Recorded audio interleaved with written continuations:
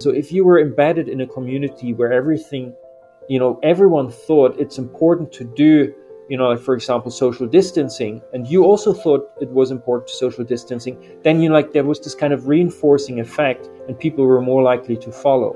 On the other hand, in communities where there was a lot of disbelief, or some people were for, some people were against it, then if you thought it was important, you were actually much less likely to act on it, right? So there was this kind of reinforcing, effect between, individuals and what was going on in the community.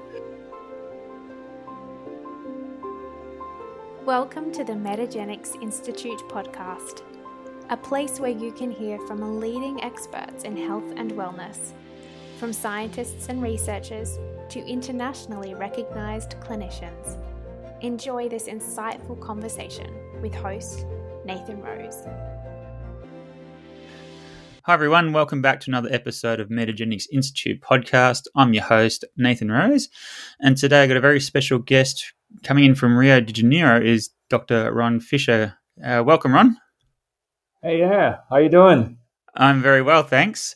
So I found you online and I've looked at some of your articles, and I want to approach a pretty sensitive topic today, but from a different perspective, coming from your skill set and background, to explore COVID, not so much the virus and the vaccines, how they work or if they don't, but more about how we landed our decisions to engage in health behaviours or not around COVID, and how maybe COVID itself could influence our values and behaviours. So I'm really looking forward to this conversation. It's something a little bit new for me, so hopefully I get the questions in the right zone for you to be able to answer. But before we dive into it all, perhaps if you could give a bit of a background. You've really been a jet setter, it sounds, over your lifetime, from Germany to now Rio de Janeiro. So a bit about your background and what you've been focusing on in your research. Sure. So I'm a psychologist by training, and I was born in Germany, the eastern part. Then I was very happy when the wall came down and we had a chance to actually leave. So very soon moved to the UK, did my PhD there in a very interdisciplinary environment. So I have a lot of interests across different disciplines, and moved down to New Zealand, working in a psychology department there at Victoria University. But also now being affiliated with an institute here, actually a health research institute here in Brazil, in Rio. And, it's actually really, really exciting to talk to you and to your audience, translating some of the work in psychology and behavioral sciences, and, what you might take away from it for, your practice. Yeah, thanks. And what did you do your PhD on? And what do you look at now? My PhD was within social psychology, and I was looking at the effects of values on decision making in companies. So that was actually a more HR related context, but a lot of the ideas that I learned or encountered during my PhD, actually they're still relevant to some of the work that I'm doing right now in relation to COVID. And pre-COVID, what were you looking at, and how did that sort of pivot once COVID took off? I'm doing a lot of work on culture and cultural differences. So trying to understand how culture, to what extent culture actually affects how our brain works, how we think about all sorts of things, how we interact with others. And more recently, I've been looking for a system that can help me, or a theoretical framework that can help me understand these kind of differences. And so over the last 10, 15 years, I've been working with evolutionary theories, so evolutionary thinking, both Darwinian thinking as well as more recent ideas around cultural evolution, to help me understand why some groups of people in certain environments do certain things in a way that sometimes seems strange to us. Perfect segue or background, because that's really where I want to explore. I found some of your content online really fascinating, and coupled with the papers you've published around evolutionary psychology, the idea of values, and why we do behaviours. And so we want to look at that in terms of COVID. Obviously, the moment in Australia, many of us are in lockdown. There's a large spike in Sydney and potentially Melbourne. This will probably go out in about 2 weeks or so. So New Zealand, I think, gone into lockdown again, and in the United States they've opened up, but the Delta strain's going through there, and there's different hospitalizations, which seem to be linked to how well a state's vaccinated or not. So we wanted to look at why people choose different positions around COVID, and also this idea of this parasite stress theory, how the actual threat of infection may change our values. So before we dive into all that, I thought maybe we could set maybe we could describe some of those frameworks, maybe starting at evolutionary psychology. What is that, and why is that important to people in modernity today? Right. Big questions, eh? Evolutionary theories. Why should we care about them today, right? Because like a lot of people think it's something like about our past. There are different perspectives on that. One of the perspectives is that like our brain and our bodies, they were actually adapted to environment that was like about like around the ice age time, like when our bodies and our brains actually like were fully kind of developed to what we are today. And so therefore our living environment in those times, with all the kind of challenges and dangers and pressures that we faced, influence how we approach problems today, right? So that is one prominent thought in like classic evolutionary psychology. But then there's also like, as we all know, like there are all these kind of cultural innovations, like just the fact that we can talk to each other, like me being in Rio and you're over in Australia, that's just an incredible feat of technology and cultural innovation, right? So there has been change since the ice ages. And so how does that actually influence how we approach problems, how we solve problems? So there's also a different strand of thinking around these cultural dynamics and how they may influence how we like deal with issues in our contemporary environment. And then obviously there are various ways of actually linking the two of them, like thinking about these genetic systems that may have evolved to adapt as well to an ice age environment, which now interacts in very complex ways with this kind of new cultural environment that we're creating. So, there's some really exciting and interesting stuff around, for example, like adaptation to like lactase, like the milk that we're drinking, and so on and so on, like because different groups around the world have been like adapted differently depending on whether they had cows around or not, right? So so they're very interesting like intermediate kind of ideas here. Yeah. And with say evolutionary psychology, I think a lot of us think about like that sort of Darwinian natural selection of the single organism. Is there a piece around, like, I think it's Jonathan Haidt recently read about this sort of groupish gene, about there's a we're very tribal, and how important is that even in today's society, that we like our in groups and will defend our in group status? Right. Jonathan Haidt has some.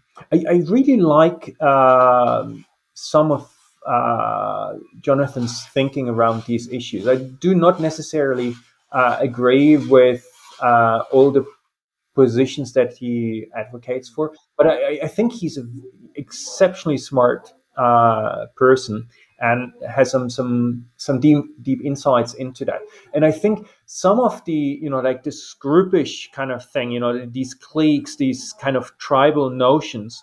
If we think about some of the social technology, actually, that seems to facilitate some of those ideas, because we start talking to other like-minded individuals, like, which reinforce our like ideas, beliefs, we do not actually have a chance to interact with others that may actually challenge our ideas. So there's some ideas, like Hugo Mercier and then Sperber, they talked about, for example, reasoning, how our reasoning capacities evolved, and we seem to be very bad at, like questioning our own beliefs, but we're very good at picking actually holes in other people's thinking, right? So basically, reasoning might have been evolved to, like come up with an argument that is good enough to convince me, and then, like I try and make others, I try to convince others of my position, right? But at the same time, I don't want to be exploited by others. So I'm actually much better finding holes in other people's reasoning, because I don't want to be exploited or being, like taken for a ride. Mm. But at the same time, I don't want to spend too much effort on my own thinking to convince others. Like so. A simple argument is good enough as long as it convinces others, right? So there's this kind of cheater, detection, competition thing going on. And, like, if you can imagine that you now talk to mainly like-minded people, right? So you don't actually have to challenge your thoughts, because it seems like other people are, like already agreeing with you. And, like, so there's this kind of mechanism which kind of reinforces these kind of, uh, like like evolutionary tendencies in our modern day, social media environment. Yeah, yeah, that's funny. Well, it's scary in a sense how it's still really rampant today. For anything, it's with social media, it's more divisive than ever. Um, so we'll probably hopefully come back to that. So just building on that, you said you've studied values, and you described some different models online. And it might be good to describe those when we get to looking at how COVID may or may not change these values. So, can you describe, is it the Schwartz's value model, and is that the predominant sort of thinking? Yeah. So Shalom Schwartz, he came up with a theory of, or, like developed a theory of human values. Typically, what we think about, I mean, people have all sorts of ideas of what human values are. So maybe we have to first think about, how do psychologists or social psychologists think about values. So people like Shalom Schwartz and myself, and a large number of people, we think about basic human values as kind of goals, motivational goals that, like give us an idea of what is important in our lives. So something to strive for. And so these are kind of abstract kind of beliefs, goals that, like either indicate what is important for me to achieve, or how I might achieve something, like, so kind of a means to an end. And the important thing about these values is that we can differentiate them in terms of, like, their motivational content, right? So there's some values that, for example, promote the well-being of others, so people close to me, so my family, or, like other people in society that I may not know, right? So, but if I pay a lot of attention to what others need, right, I typically have less of an opportunity, or it kind of conflicts with me, with putting myself ahead of others, right? So these kind of motivations of, like altruistic motivations to help others often conflict with, selfish um, uh, drives, motivations to basically pursue something that is good for me but potentially hurts others, right? So people talk about power values, like pursuing wealth, pursuing, like getting ahead of others, achieving a higher paying job, etc., etc. So one important difference is this kind of altruism versus, like getting ahead of others. Mm-hmm. And a second dimension that Schwartz has identified is this kind of, being open to new ideas, like innovation, creativity, exploring ideas, which is kind of a self focused, like curiosity driven um, motivation, which often conflicts with, like paying attention to what, like your traditional culture, what, like your the norms, the traditional norms of your society are all about, right? And so there can be this kind of conflict between, like um, paying attention to what others are saying, and conforming to those expectations, versus, like doing what you think you want to do, and a very kind of self-focused, curiosity-driven orientation to life, and what you want to do in life. And sorry, yeah, Oh, no. if that helps. Yeah, that helps. So they've got those sort of two almost spectrums. So a couple of questions. They're neither sort of, there's no right or wrong or good or bad. It's just the sort of where you sit on these sort of spectrums of being open or more conservative, and likewise individualistic and collective. Would you say, as I said, it's not right or wrong? It's just where you sort of sit. Right. I think, ultimately, like in any kind of cultural system, the way I look at it, it has some functionality, right? So it evolves in a certain environment. Historically, it has evolved because of certain, situational, Mm. economic, climatic effects, right? And so within each of these systems, individuals have choices, right? So, and, I take a relatively neutral position on this because, ultimately individuals have to make choices, and you have a spectrum along which you have to make, where you have to take a stance, right? And Yep. so, it's up to individuals, and my personal, my personal moral point of view is, as long as you don't hurt others, Mm. uh, you know like I'm very happy to for people to lead a life that they believe is worth living, right? So also as a psychologist, we have to respect other people's choices, as long as those choices do not hurt, or purposefully hurt other people. Yeah, I completely agree. I think it's, for me, it's more understanding, like, if you're open, that other people aren't always wired the same way, and are conservative. And to your second point, can it be, or was it adaptive at some point through evolution? I remember, I think the Robert Sapolsky speaks about in one of his books about the individualistic versus collective cultures, where collectivism was really important for the rice farmers in Asia, because they had to sort of work together, whereas the wheat farmers in the hills were more individualistic, and that was more advantageous for those people up there. So, yeah, is there some sort of part of evolution where it's been more advantageous to be one way or the other? Right. Sure. The work that you just cited, by Talham and others, for example, in mainland China, um, clearly shows that, you have, as a group of humans, if you think about it, humans are actually, we are weaklings. It's amazing that we actually survived so long. Mm. If you would go one on one with a chimpanzee, man, I do not give you a chance. Even if you work out, every single day.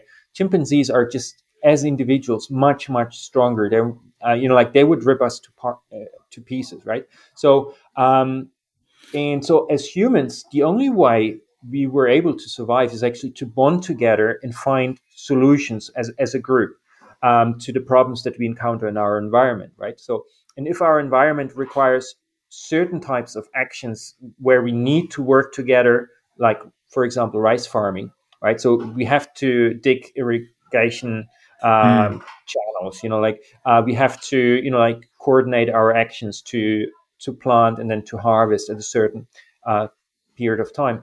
Compare that to wheat farming. That is actually, you can do that on your own, right? So you do not have to cooperate as much. And even though, that is the interesting, interesting findings by, this group of researchers, some of these patterns actually survive today in modern societies, in modern cities, right? So if you compare cities, even though individuals do Mm. not actually actively participate in rice farming or wheat farming these days, right? But these patterns kind of stick around, and even today you can find them in people that have nothing to do with these kind of historic, agricultural forms. But coming back to COVID, that is also a really important aspect, because as humans moved out of Africa around the world, like they encountered different environments that were sometimes higher or lower in all sorts of parasites, diseases, like in terms of predators. So like in some environments, it was much more beneficial for humans to actually stick together and not innovate as much, right? So Mm. all human societies innovate. It's just a degree of like within like to what extent you actually allow individuals or to innovate, and to what extent it is actually safe for individuals to do something that is kind of new or novel, right? So if you're in an environment where you have lots of threats, right? So if you do something that has not been tested over time, right? Because that is the important idea. You learn from your elders what is safe in a hostile environment. Like it's a good guidance to actually follow their lead and not deviate from it, because like if you deviate, you potentially get killed, right? Whereas in Mm. an environment where like it's much less threatening, less demands on you to actually follow those norms and guidelines that were handed down by your elders, because they have learned it the hard way, right? Over hundreds and hundreds of years, right? So you're actually much freer to actually explore your own ideas, to do things that are a little bit different, and you don't risk to be, like being killed, or being like sick for extended periods of time. And so historically, environments where you had more parasites and more diseases, people tend to follow their group norms more. And in environments that are like safer, so you in the sense that there are less parasites, less diseases around, that are like transmitted through contact or through food or whatever. Individuals are actually much more open to exploring new things, like trying new things, innovating, etc., etc. And so there are these kind of differences around the world, depending on where human communities are actually living, which is predicted by these kind of ecological, like environmental factors. And COVID now kind of um, came in and was kind of a threat to everyone, right? And in Mm. some communities, like it may actually have, like it might have been easier initially to deal with that, because communities were already used to that. Like, okay, if a new threat is coming in, like let's just, like play it really safe, because, like this kind of parasite stress system has two components. Like Mark Scheller has extensively worked on this. One is the kind of reactive one, where, you avoid any kind of disease related, or what you think might be disease related like events, right? So you avoid potential food that could infect you, right? So you stick to things that are safe, or you avoid individuals that look kind of sick, or like are sweating profusely, and so on Mm. and so on. So this is the kind of immediate kind of a reaction to a potential threat. But there's also a proactive system, which is this kind of more, like follow the norms of your group, follow the guidelines, like stick to what you know. So, like conformity, right? And so if in these environments, if for example some authority figures very early, like said, like, okay, new thing is coming, new threat is coming, what we're going to do right now is X, Y, and Z, individuals were more likely to follow, right? So, and to the extent that those individuals in power may have followed specific guidelines, so, like, for example, using, like behavioral guidelines on social distancing, and enforce that, individuals were much more likely to follow, because they were socialized into systems where you have these kind of threats present already. And so it comes much more natural to actually then follow those guidelines again, because it is already part and parcel of the collective system. Wow. So I might just underscore some of that. So, yeah, when I heard of it only very recently, it really opened my mind to this parasite stress theory. So this seems to that the threat of infection, as I understand, throughout evolution is probably one of our biggest threats to our life. So we've evolved systems to be vigilant and employ behaviours to avoid it. And on this sort of openness conservative scale, parasites and when we say parasites, it's pathogens. It's synonym for, it's not the multicellular parasites per se. It's just all sorts of pathogens. Is that correct? Yeah. Yeah. So we're wired to sort of be mindful of this, and if we're exposed to these infections, then we become more conservative. We'll stick to our own. We are sort of xenophobic, like not open to new people and new ideas. So that's somewhat fluid, it seems. Is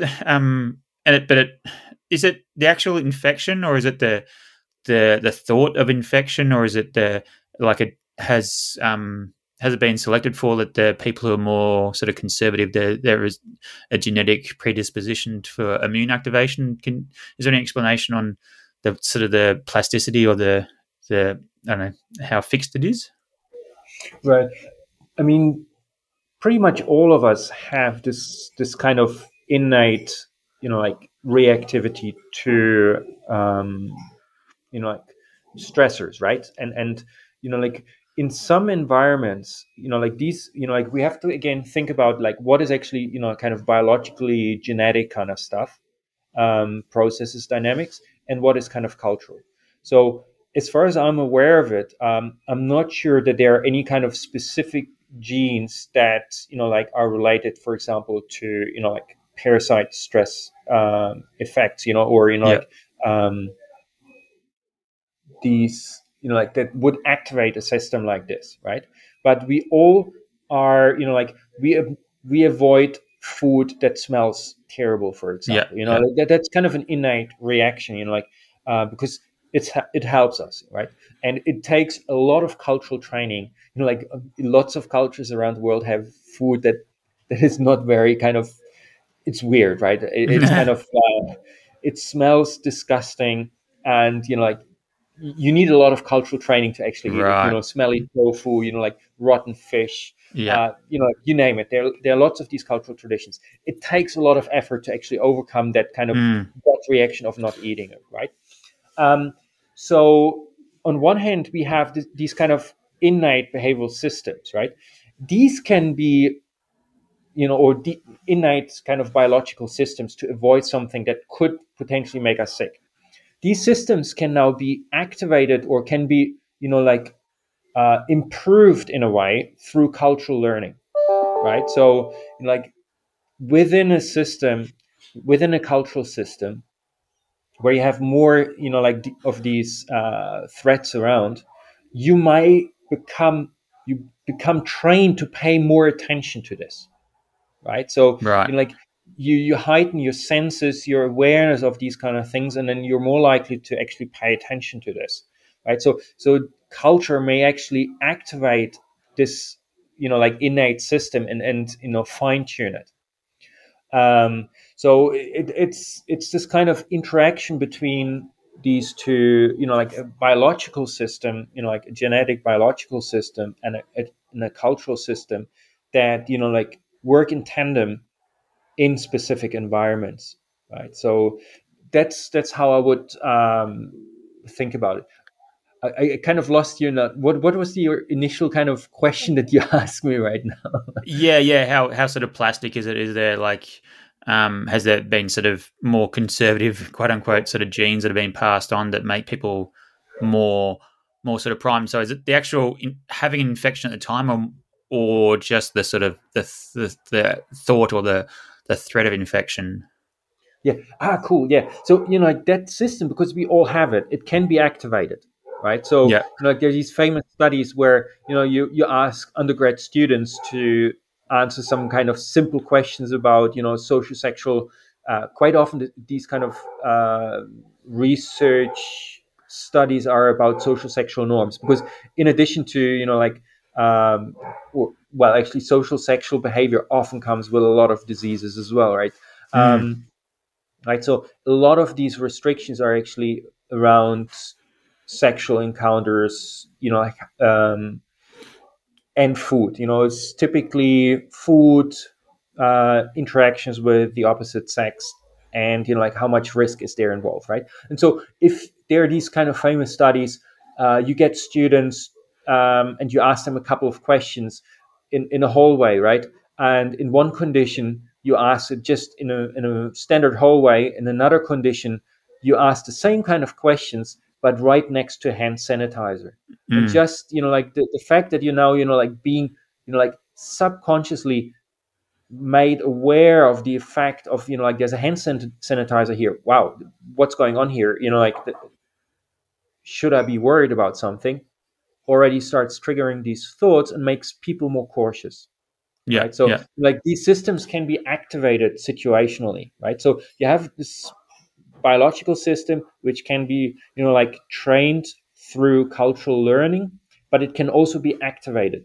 And so it is kind of contingent in a way on a lot of different factors. So the same thing, like for example, some individuals who right now thinking, for example, about COVID again, these contingencies can also be at the individual level. So like I'm here in Brazil, and Bolsonaro very famously said, like, I'm an athlete, I won't get sick, right? So like mm. if you have a very if you're healthy, for example, you may downplay any kind of risks, right? So so you may feel like you're invulnerable, for example, right? On the other hand, if you already have like a fragile immune system, you're more likely to pay attention to Yeah. your doctor's advice, or like a health official, right? So there are also these individual differences between individuals, like in terms of like how healthy they are, how fit they are, like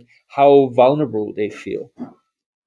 Yeah, okay. Yeah, that makes a lot of sense. I think there's all, I recall that research about odors as well. I think they sprayed some like sort of rubbish smell and Yeah, asked people questions, and they'd become more conservative in their thoughts if they yeah, can sense they get that triggers that sort of disgust, and they yeah, want yeah. to become conservative. All right, so let's focus more on COVID. Now we've sort of said you've probably just explained your whole career of research in 20 minutes or so. So I appreciate that. So you've looked at values in COVID. So that if I get this correct, you had measured also in Australia in particular our sort of our baseline collective values around openness and so forth, and then COVID emerged, and you retested over several occasions to see if there's a shift um, in our values, maybe supporting this sort of parasite stress theory that we become a little bit more conservative. Is that correct? And can you explain the study and the research you've done? Sure. Yeah, so this is really a study that is, like was done in collaboration with Julie Lee at University of Western Australia.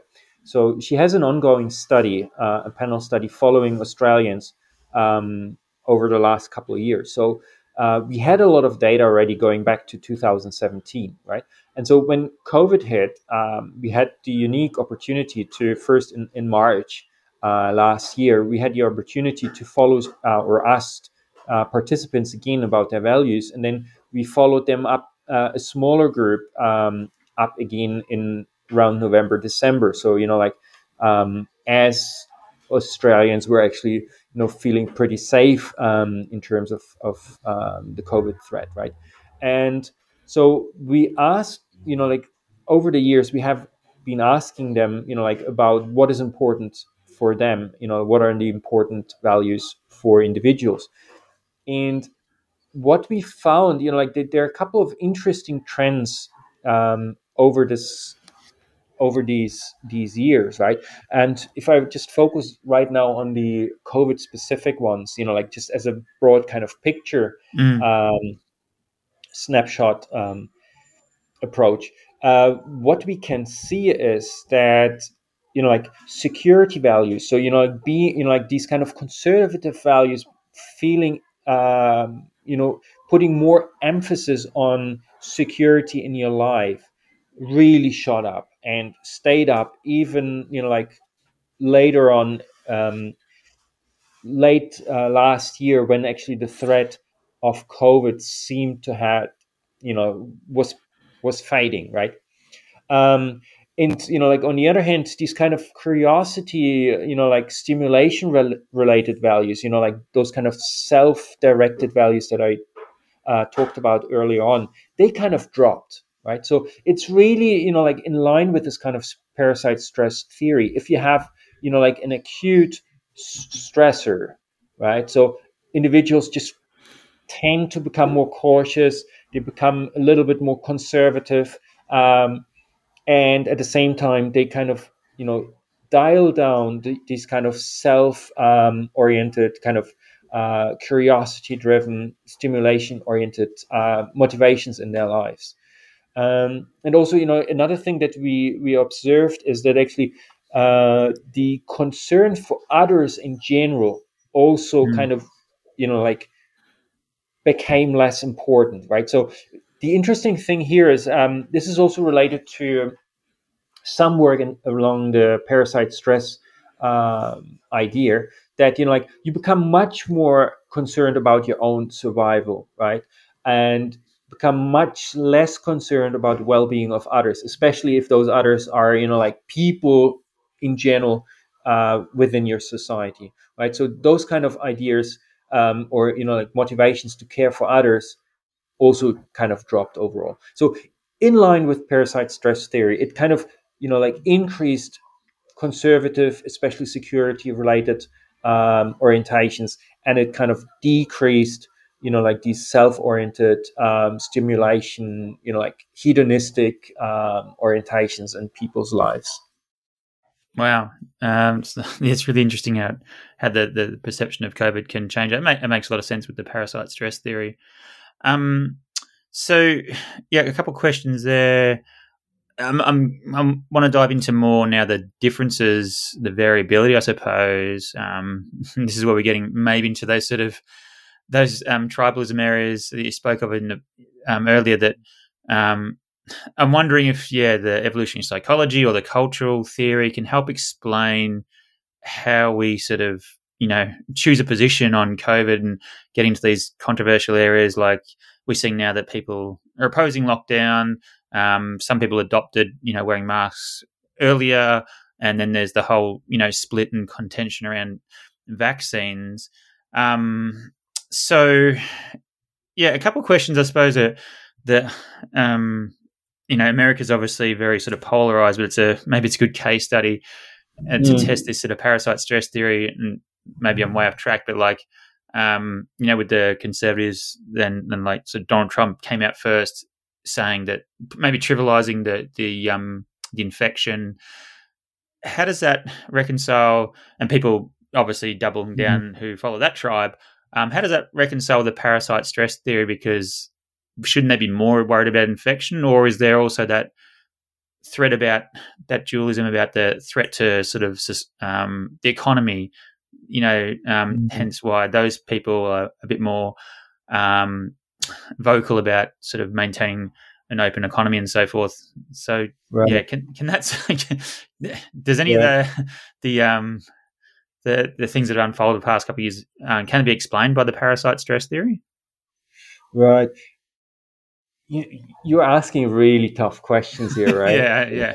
I'm probably oversimplifying, trying to think of a unifying Yeah. theory. Yeah, I mean, parasite stress theory doesn't really care much about economics. Let's put it this way, right? So, Yeah. um, it, like one thing we have to, like maybe, like uh, put at the outset here is that, like if we think about, for example, economic systems, right? So, what is good for the economy versus what is good for the individual interest? Like from an evolutionary perspective, you have to kind of rephrase that in terms of like, like immediate kind of group survival, Yeah. and like there there's I forgot his first name right now. Will come back to me. But there's a Danish evolutionary psychologist. His last name is Bank Peterson, and he has made really good comments about this. Like a lot of these kind of big political debates that we're having right now, they're not well connected to these kind of long, like standing problems that our mind is actually really well attuned to, right? So Right. of immediate group survival, right? So if you start talking about democracy, if you start talking about economics, big economic questions, that is really, really hard to grasp for a lot of people. And it actually becomes much easier if you start phrasing some things in kind of quote unquote tribal coalitional kind of terminology, right? So, so that is one of the interesting arguments by Bank Peterson in terms of like rethinking how we talk about politics and how it actually aligns with like how evolutionary speaking we worry about like things in our environment, right? So we need to sometimes like rephrase that to connect it with concerns that may evolutionary be more salient, right? They play a role, obviously, right? But they often are like connected in ways that is sometimes a little bit opaque. So that is a first thought here. And then like a second thought is that if we think about, for example, um, these science driven approaches right now, it's actually astonishing if you look at the evidence from the Spanish flu in Mm. 1918, right? We are making the same mistakes again. They're really amazing case studies from like 1918 about how you can contain it. We have really good evidence about SARS, what can actually help us contain it. Like so there are excellent case studies of like what are the kind of behavioral steps if we want to like, and this is the important kind of moral question here. If we want to stop the spread of a virus, what do we have to do? We Mm. know what to do, right? But it comes down to kind of a moral question, whether like politicians think it is worth for them to actually pursue that, because it comes at a cost, right? It comes at a political cost, and Yep. like that is where it comes, like ultimately comes down to where do you put the cost in terms of lives lost, or like individual, quote unquote, individual freedom, because like philosophically speaking, like what is individual freedom, right? But like where do you put like the emphasis at the end of the day? Mm. And so like the what I think has happened, for example, with COVID again, right? We know what could work, because we've seen it with SARS, we have seen it with MERS, and so on. We have seen it with Ebola. Um, but the political leaders have to endorse these kind of activities. And if they don't see, like that they can get political capital out of this, they may not do it, right? So, and now with, like an open flow of information, right? So, for example, in New Zealand, in Australia, you can opt for a certain strategy that may seem reasonable in order to stamping out the virus, right? So, if every country has done, like the same thing, we wouldn't be dealing with COVID right now, right? So Mm. we would be looking back at it as if it was SARS, for example, which was actually stamped out relatively quickly because governments took these kind of approaches and contained the virus relatively quickly, right? But now, obviously, now you have some places where like one approach was taken, and some places where another approach was taken, and you have information flowing openly between all these different groups, which now obviously incites people at both ends of the spectrum, and points fingers, like, look, they have done this and look what happened, or Mm. look, they have done that and look what has happened. And then obviously with all these kind of biases that we have, we tend to focus on only confirming evidence for our perspective, like this kind of Hugo Mercer, Dan Sperber kind of idea that our reasoning actually evolved to convince others and poke holes at other people's arguments, but not actually critically really engage with our own fallacies in our thinking, right? So it's actually much easier to spot to pay attention to what confirms my views and put holes, poke holes into your theory, right? So we have these kind of very complex dynamics going on at the same time. So we have um, our human mind, which has a certain kind of orientation to solve problems, to think about group problems, which may not align well with these kind of very abstract discussions. We have political leaders that may have one orientation versus another orientation and see political capital in one or another political choice. And then people rally around these kind of ideas. And, like you get very strong, like motivated actions at both ends. And it comes down to the individual, what you think is right or wrong. I have my personal opinion on it. I think that kind of transpired already. But like ultimately it becomes like a moral question. Yeah, yeah, yeah. All right, so I want to try and stick with that. And yeah, really dip my toe in a controversial water, particularly for my audience, our audience here. I think the natural therapies is the COVID vaccine and the vaccine hesitancy, and again, not to sort of choose a side, but more to look at how we can form what side we land on.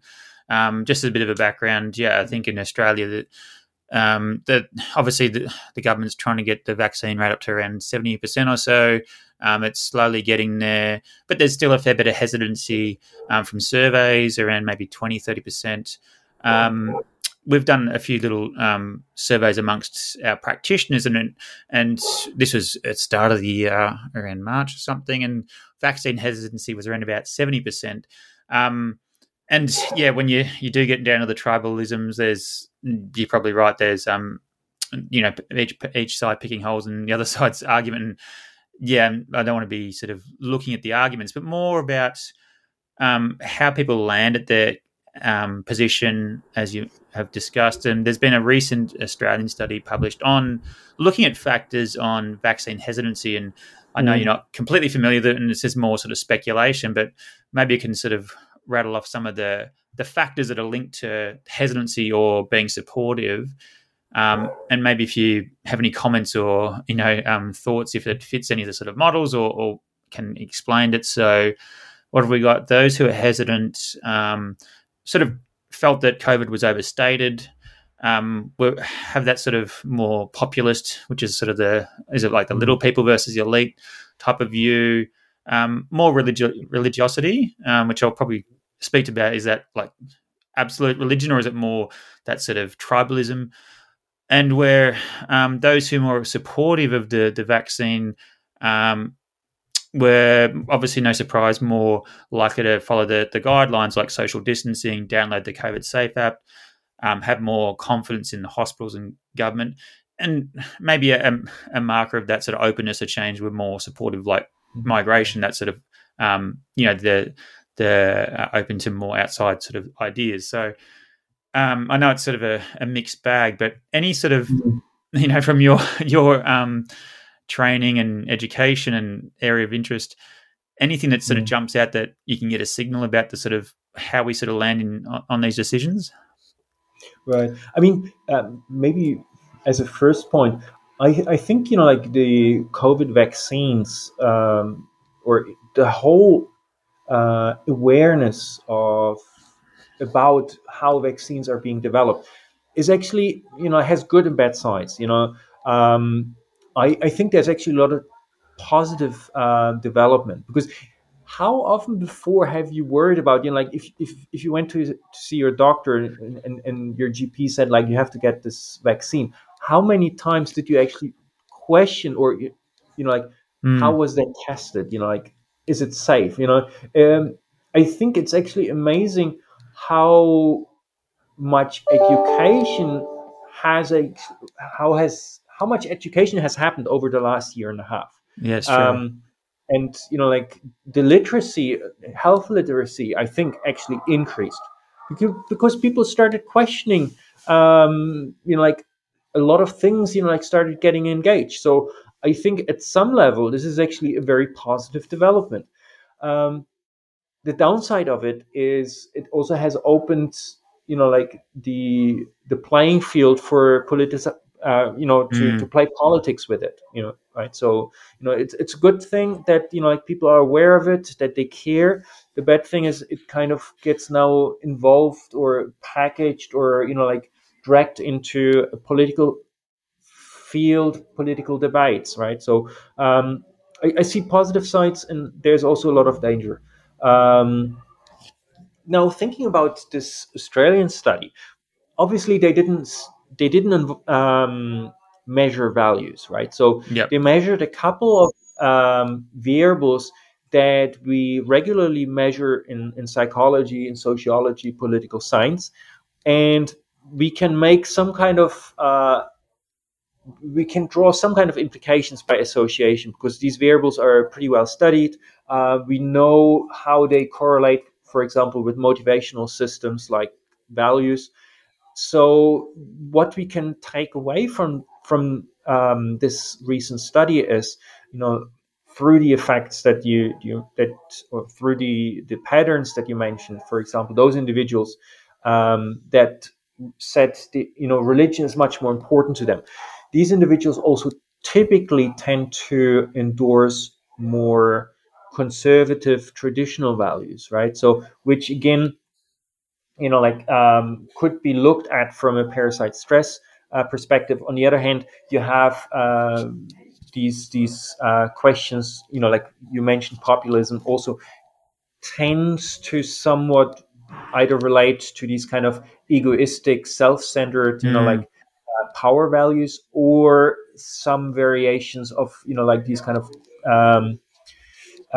again variations of conservative kind of values. Like I put all of this in quotation marks here because like people often like if I talk to a general audience, people often then immediately identify themselves with this and get upset, right? Yeah. Yeah. So as researchers, like we have to give things certain names, and then we have to also recognize that people in general may use those names slightly differently. So like I'm talking about motivational orientation, so values in the way that we study them in psychology.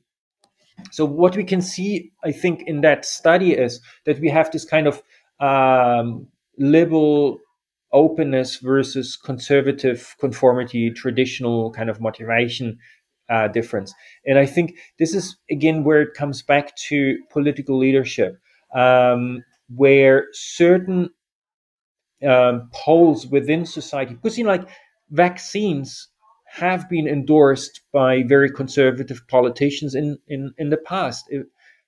But like it always happened within a specific political context. And this time around with COVID, with all these other questions that come with it, conservative politicians tended to have downplayed COVID, de-emphasized the importance of vaccines. Like being here in Brazil, I mean, I'm surrounded by this on a daily basis, where the president, which is very much on a very kind of Mm. conservative very conservative at the very conservative end, is downplaying, uh, ridicules health professionals, the vaccines, etc., etc. So Right. it was kind of I think in a very unfortunate happenstance that like the vaccines and these health issues became embroiled in political debates in this particular case, because in other situations, like conservative politicians have endorsed health guidelines, um, vaccines, etc., etc. So like something happened very early on during COVID, which aligned these positions with political orientations and motivational orientations. Mm.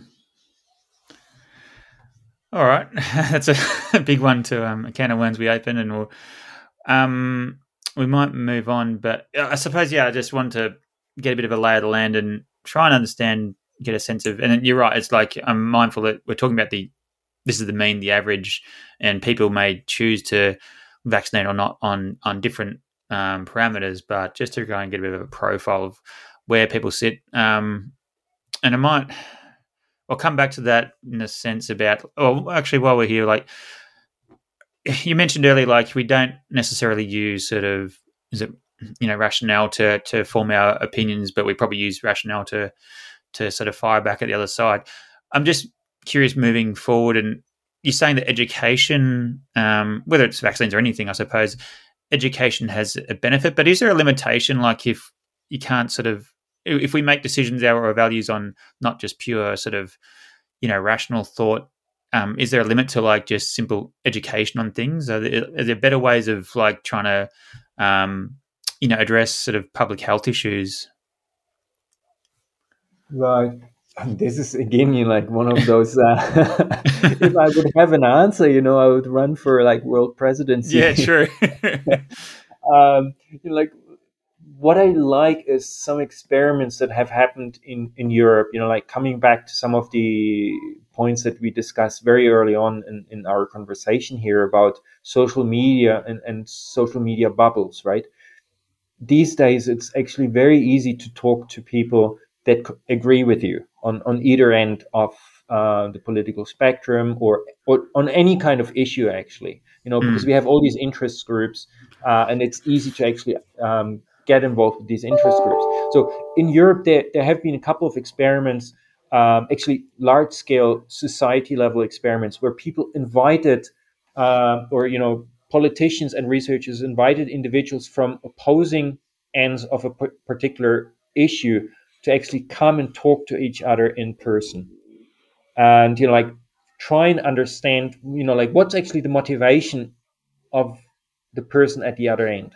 And I think this is also the contribution that I think value research is doing, that we try and actually identify like motivational positions on issues, why some individuals may actually endorse a certain position versus another position, to help people actually reflect on that and think through some of these issues, maybe from the other person's angle.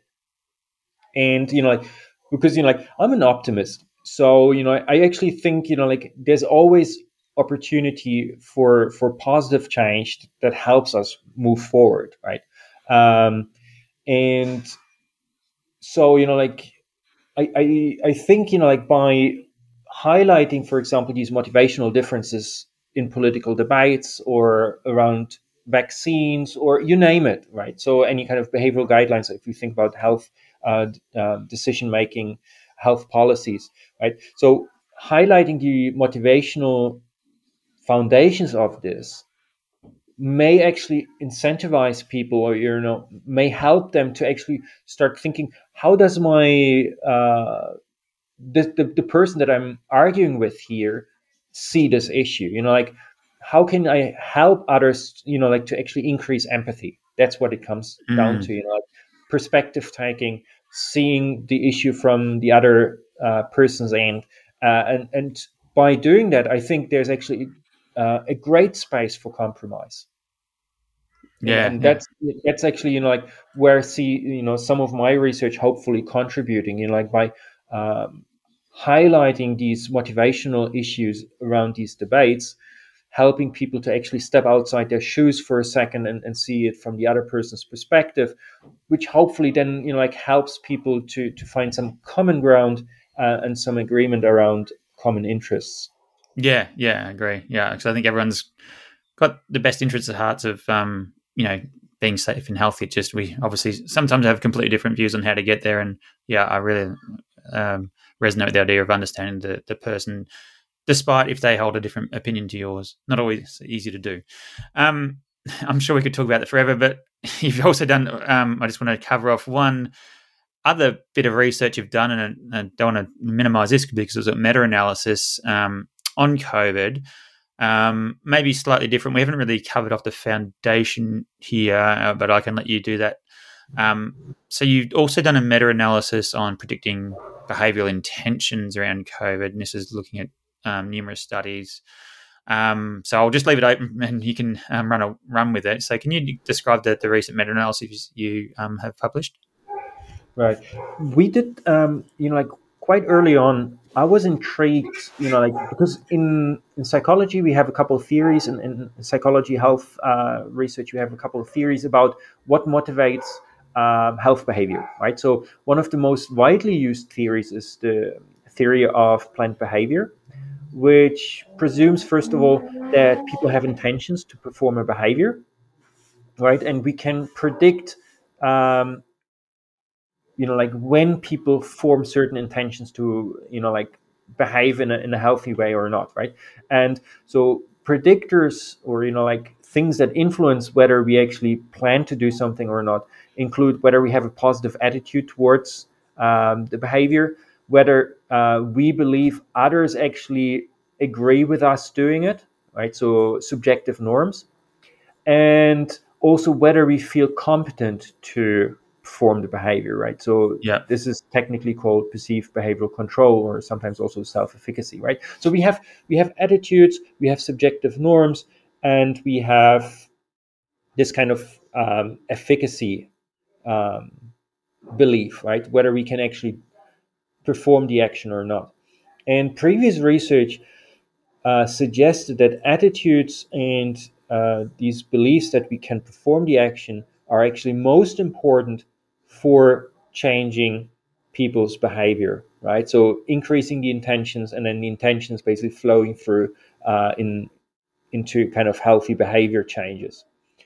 But at the same time, very early on, what I noticed was that, like obviously with these very marked differences, like New Zealand, Australia on one end, the US, UK on the other end, like you seem to have these kind of normative differences of how leaders and then populations were actually dealing with this. And so I was curious whether, like, for example, the subjective norm aspect would play a role here, right?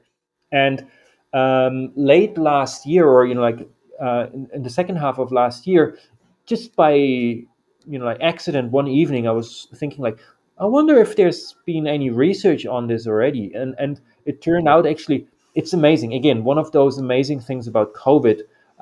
There has been so much research on society level issues, and it has become available very quickly. So that's also, I think, one of the really positive effects of COVID. As bizarre as it sounds, like there has been a tremendous amount of research around issues that are of relevance to society, and this research has been made available very quickly, right? So I saw that there have been all these studies on the theory of planned behavior, and whether people actually followed health guidelines or not, and later on also whether they intended to take the vaccines or not.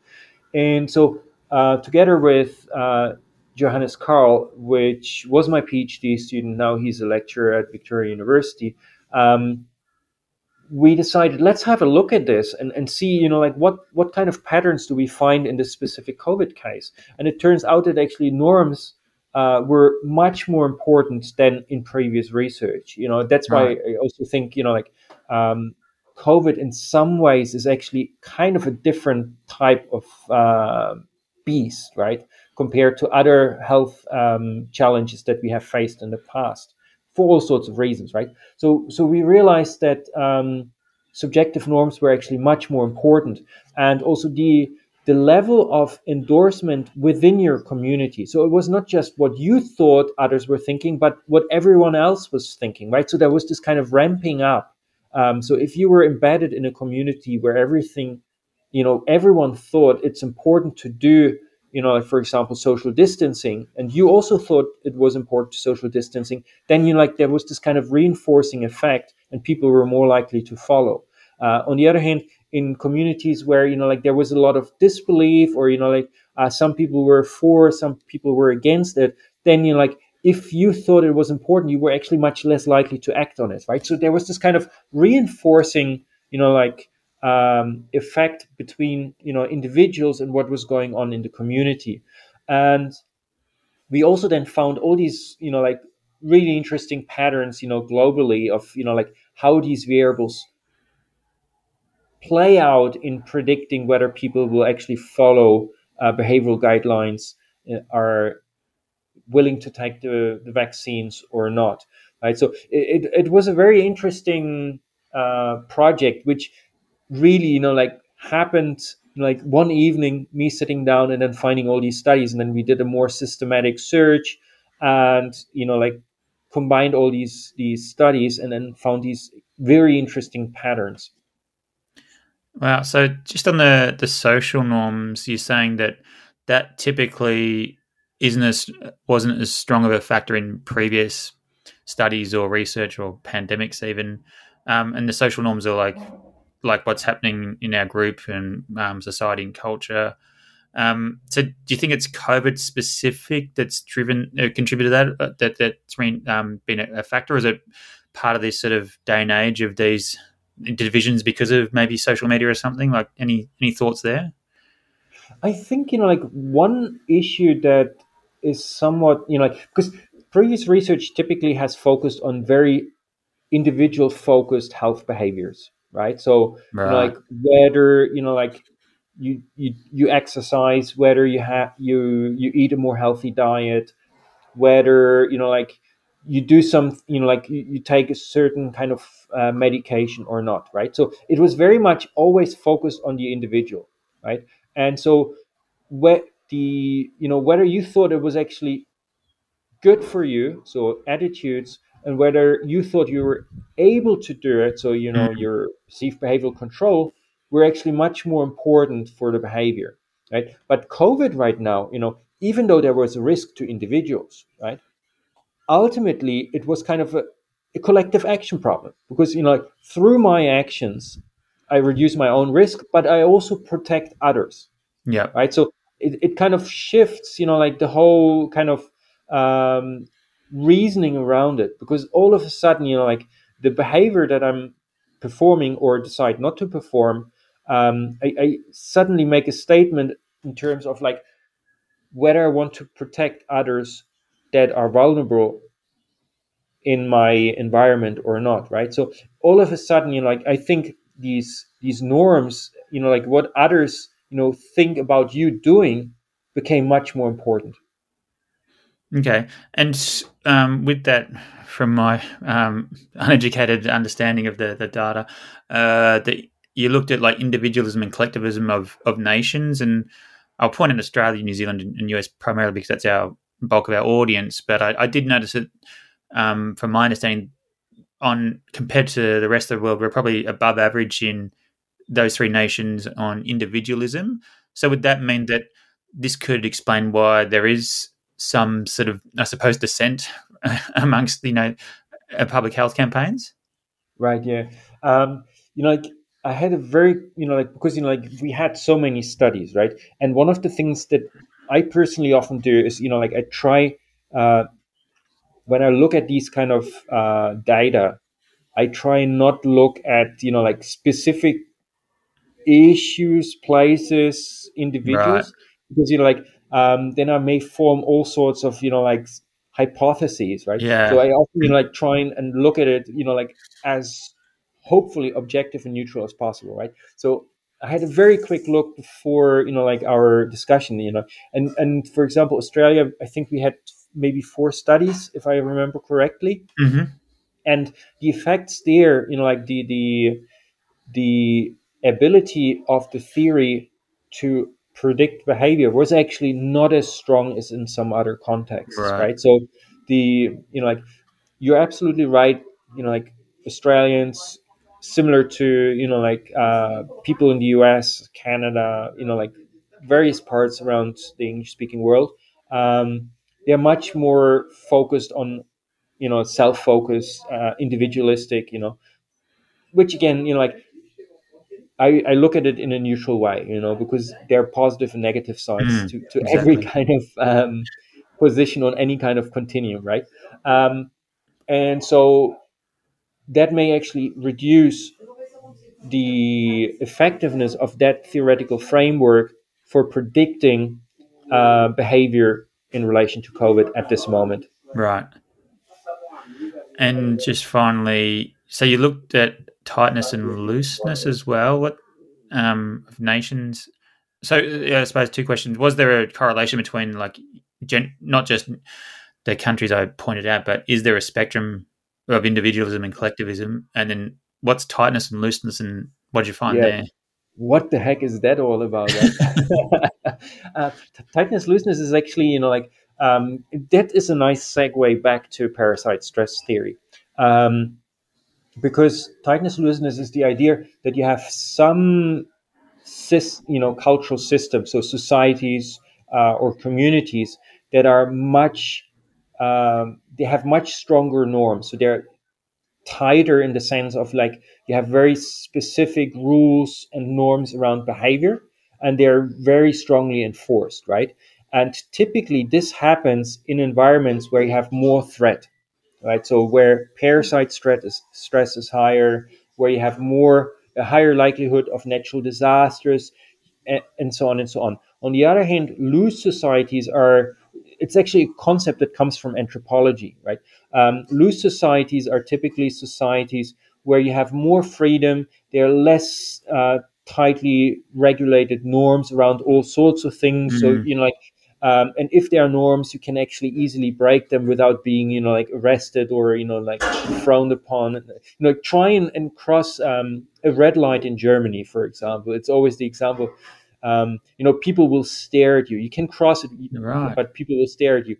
Cross a red light in Singapore, and you might get arrested, right? So, like there are different gradients of, like rules and regulations, and to what extent they are actually being enforced, and yeah, you might be fined, etc., right? And so the idea here is in environments where you have more stress, parasite stress, ecological stress, etc., you typically have more tighter societies. And what we found is tight societies. That's also a paper by Michel Gelfand that was published in the Lancet a few months ago. Tight societies dealt with COVID much better at the onset of the pandemic, right? Because these societies were used to threats coming in.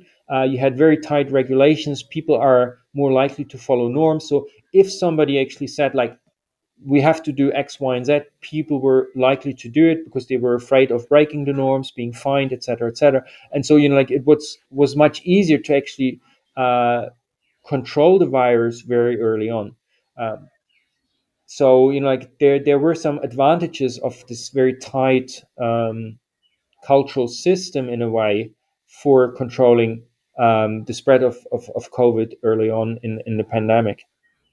Yeah, okay, that makes sense, and maybe yeah, not explained, but I'm mindful of when people sort of say, "Look at this nation, how they're doing it right or wrong," and vice versa. There's probably a lot of variables that affect whether people comply or how the nation responded, or were affected or not by COVID.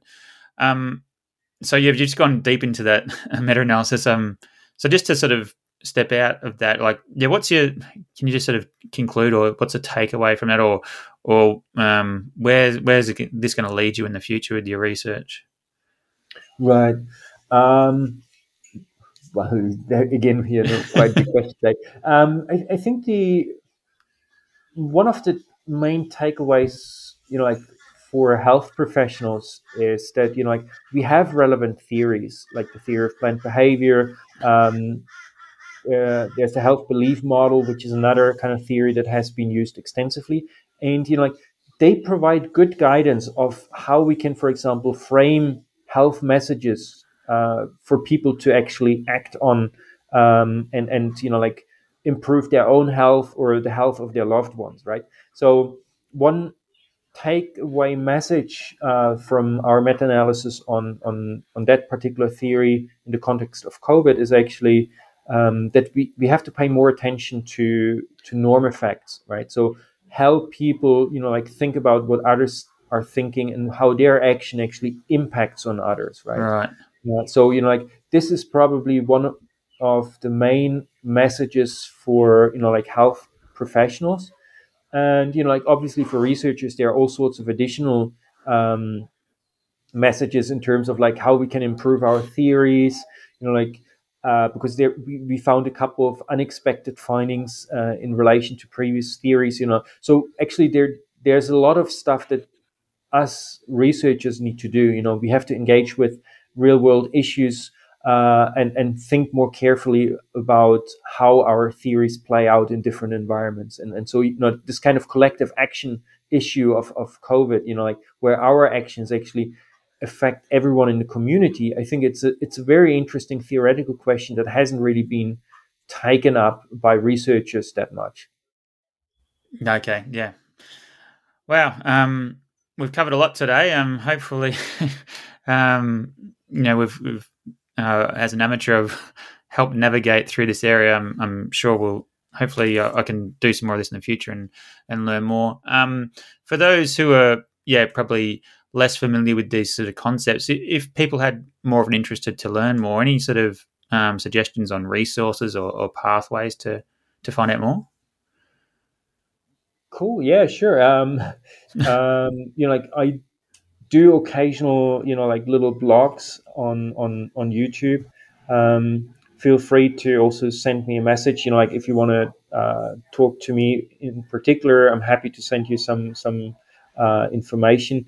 And if ask me, I would have to think about some specific resources. But I mean, the first thing is like talk to other health professionals. Probably the main takeaway message is talk to each other, try and understand each other's perspectives first of all. And if you're interested in specific research, feel free to actually message me. Have a look at my YouTube channel, and message me there. And I put, for example, all the links to all the studies in relation to COVID that I use in my presentations. I put them up there as well, so feel free to read up on that. And I think again, the engagement between the general public and researchers has actually really improved during COVID. So feel free, if you find something interesting on the internet, just feel free to send an email to researchers. They're often very happy to respond. Perfect. Thank you. We'll maybe chat more and we can put a few more links in the show notes. But I really appreciate your time and your experience and knowledge and be able to translate such a tough but really important topic. So thanks again, Ron. I know you're got a young one and you're on paternity leave. So I really appreciate you taking the time out of your day and evening to speak to myself and the audience. No, it was an absolute pleasure. And I hope I helped to translate some of those often very abstract academic theories into something that people can relate to. So thanks a lot for the opportunity. My pleasure. For useful links and resources, make sure you check out the show notes. The information provided in this episode is for educational purposes only and is not intended to be a substitute for health and medical care. Always consult a healthcare professional for medical advice.